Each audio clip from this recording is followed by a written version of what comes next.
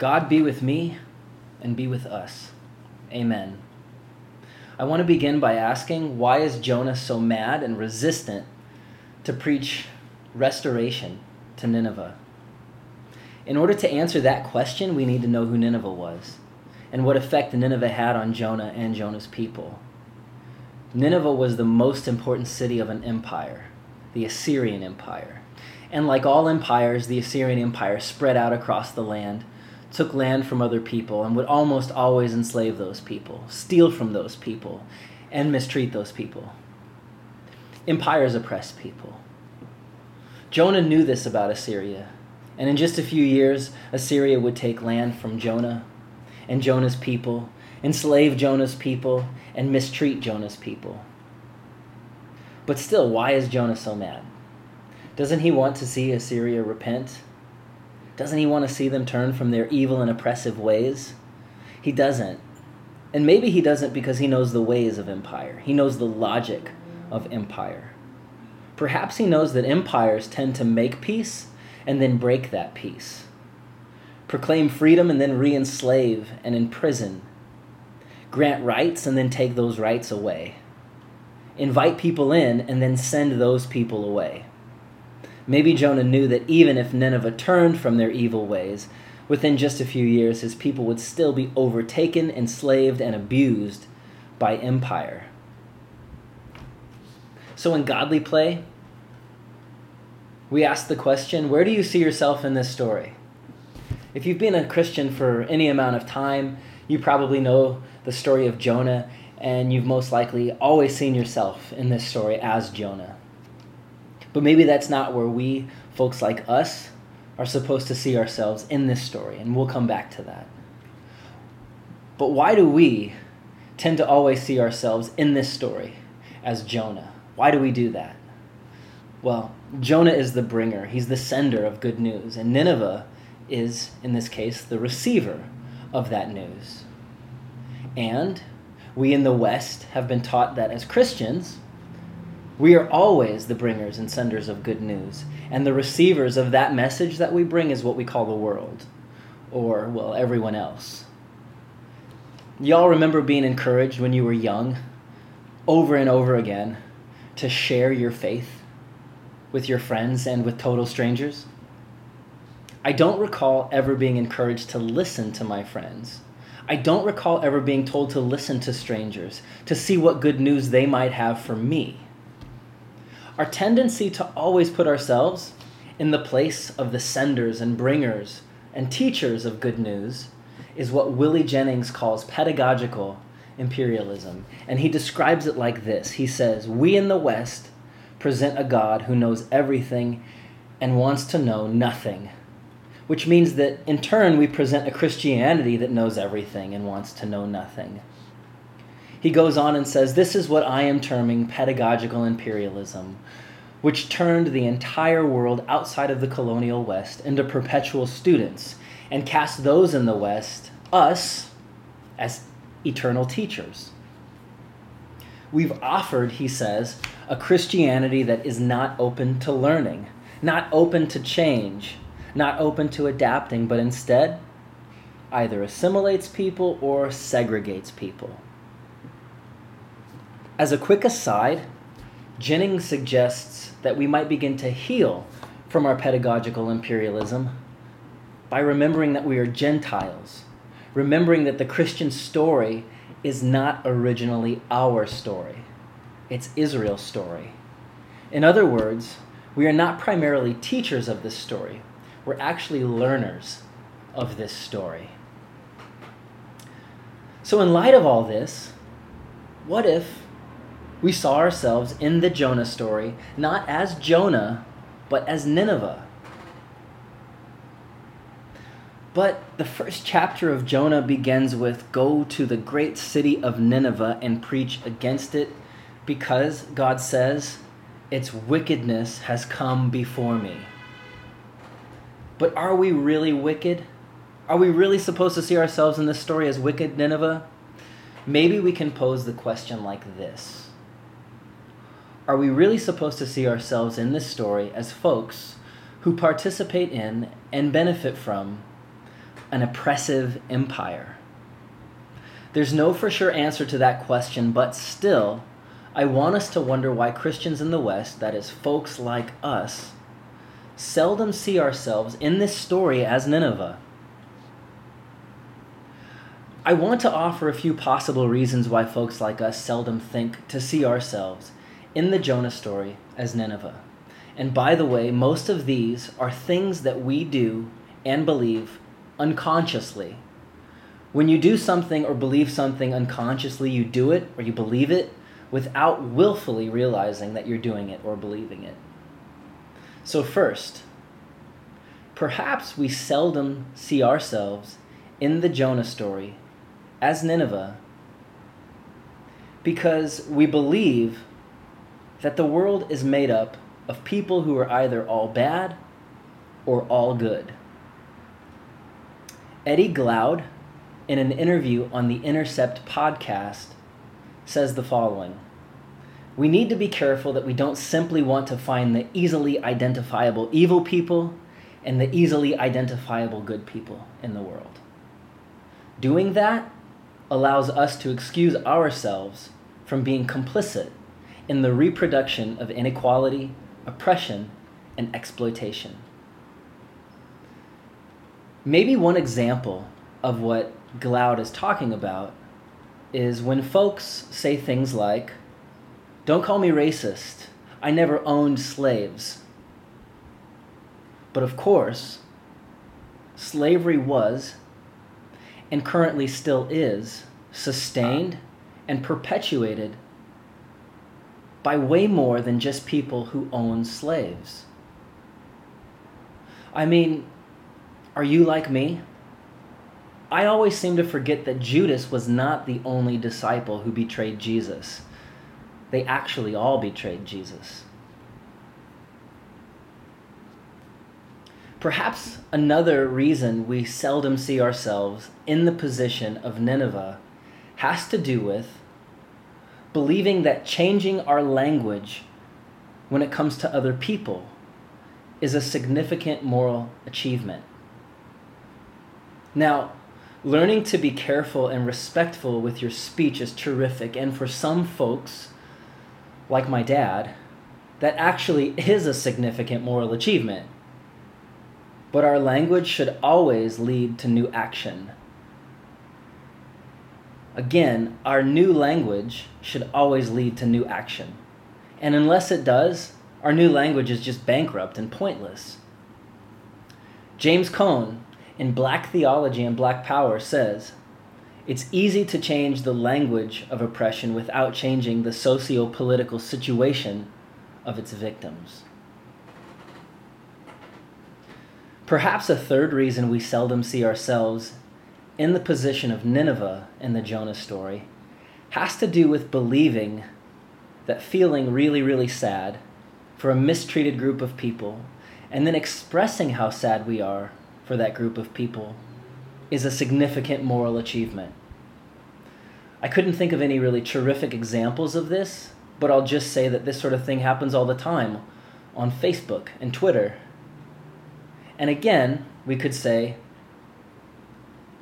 that just feeling sorrow and expressing that sorrow on some sort of public platform is bankrupt and pointless unless our sorrow leads to some form of action.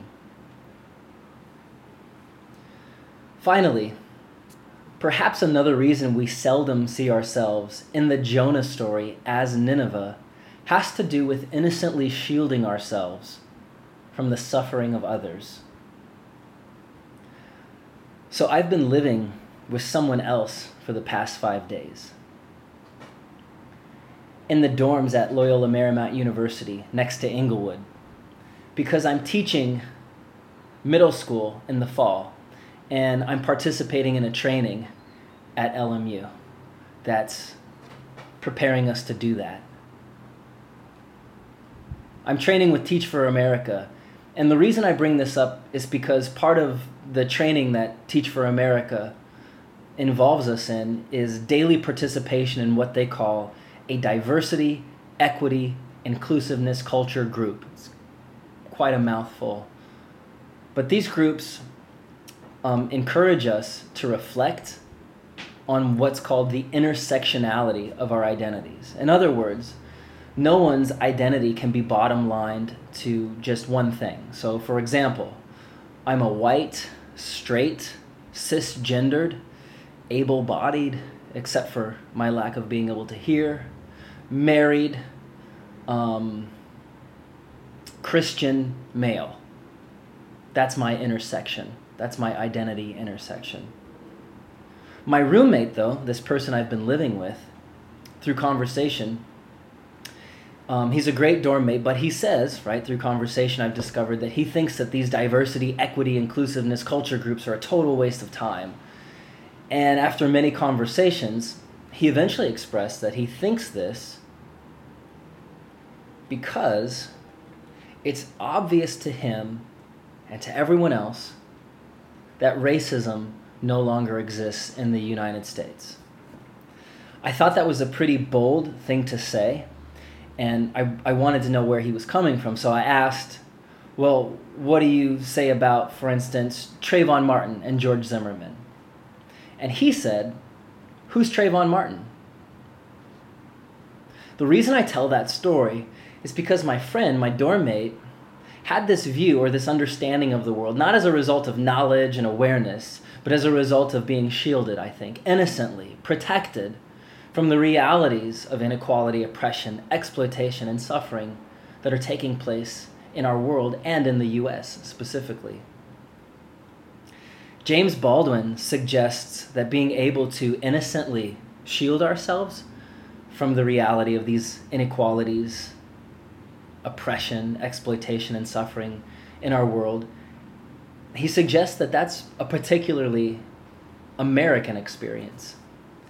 He says, the entertainment industry is compelled to present to America a self-perpetuating fantasy about American life. The mere concept of entertainment is difficult to distinguish from the use of drugs, or he says narcotics. He goes on and says, to watch the television for any length of time is to learn something really frightening, and to learn some really frightening things about the American sense of reality. We are cruelly trapped, he says, between what we would like to be and what we actually are. We cannot possibly begin to become what we would like to be until we ask ourselves exactly why the lives we live on this continent are mainly so empty, so tame, and so lonely. These images are designed, he says, not to trouble us, but to reassure us. They also weaken our ability to deal with the world as it is, ourselves as we are.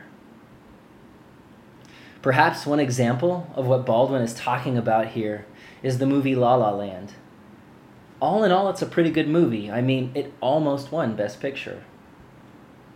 But during a group discussion once, Kevin Nye highlighted that La La Land is a total lie in terms of how most people experience Hollywood. Hollywood actually ruins and destroys many people's lives. La La Land, in this case, is Baldwin's narcotic that innocently shields us from the world's inequality, oppression, exploitation, and suffering. And let me add this. When it comes to innocently shielding ourselves from inequality, oppression, exploitation, and suffering in the world, it's possible that where we choose to live, where we choose to work, where we choose to hang out and maybe even vacation, also has this kind of shielding effect on us.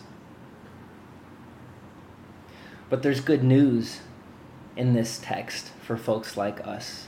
Instead of simply destroying Nineveh, God sought to forgive and restore Nineveh. God, in liberating the wretched of the earth, also seeks to liberate those responsible for that wretchedness. However, right, there's always a however. Before forgiveness and restoration, there must be repentance. But what is real repentance? And we might just cut to the chase here and ask, for folks like us, what does it really look like to be someone or a group of people, a community of people, a communion of people who are following Jesus to the cross? Aaron Defoe Hunter once said something that got my attention, and basically anytime Aaron says anything, it gets my attention. But one time in particular, she asked, Do the choices I've made and am making about the way I live my life reflect that I really believe that in the end God wins? God has the last word. In other words, do I live like I believe this story is the real story, the true story? But what might some of those choices look like, right? What might a life that truly believes that God wins, that God has the last word, look like? Maybe James Cone can help. Maybe James Cone can help us address this question. Again, in Black Theology and Black Power, Cone writes, God's righteousness is directed to the helpless and the poor, those who can expect no security from this world. The rich, the secure, the suburbanite can't have any part in God's righteousness because of their trust and dependence on the things of this world. God's righteousness is reserved for those who come empty-handed, without economic, political, or social power. That is why the prophets and Jesus are so critical of the economically secure. Their security, Cone says, gets in the way of absolute security in God. So in other words, we might ask now, do my choices and concerns in terms of my economic security reflect that I truly believe that this is a true story, that in the end God wins, that God has the last word? Richard Rohr gets at this point when he says in a text called A Lever and Place to Stand, he says, Jesus demands of his first followers a living witness to a simple life on the edge, because once you are at the visible center, once you are on top, you have too much to prove and too much to protect. Every great spiritual teacher has warned against this. The only free positions in this world are at the bottom, at the edge of things. Everywhere else, you have too much to maintain, an image to promote, and a fear of losing it all, which ends up controlling your whole life. Rohr goes on and he says, an overly protective life and protected life does not know deeply or broadly. So Jesus did not call us to the poor and to the pain just to be helpful to them, although that is wonderful too. He called us there for fundamental solidarity with the real, and from that to the transformation of ourselves. We do not, Rohr says, go to the edge just to help others, but only later do we realize that it was really we went there to let those folks help us in ways we never knew we needed. It's called by some of us reverse mission. The ones we think we are saving end up saving us, and in the process redefine the very meaning of salvation. So what did Nineveh do? How did Nineveh repent? What does the text tell us about repentance here? The text says the Ninevites believed God, a fast was proclaimed, and all of them, from the greatest to the least, put on sackcloth. So they fasted, they put on sackcloth. It's tough to know where to even begin here, though, when it comes to letting go of our economic security, as Cone says.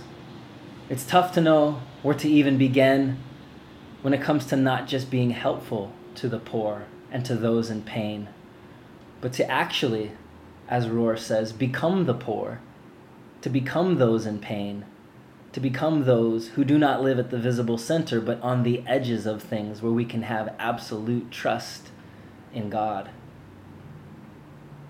Perhaps fasting can be a way of moving in that direction. But what might this kind of fast look like? Maybe Stanley Hauerwas can help. Hauerwas writes, "We are tempted to think that we are not what we have or the securities we have in what we have." It's a typical Hauerwas sentence. He goes on and says, for example, I might have many possessions, But they're not the real me. The real me is somehow an inward spiritual me.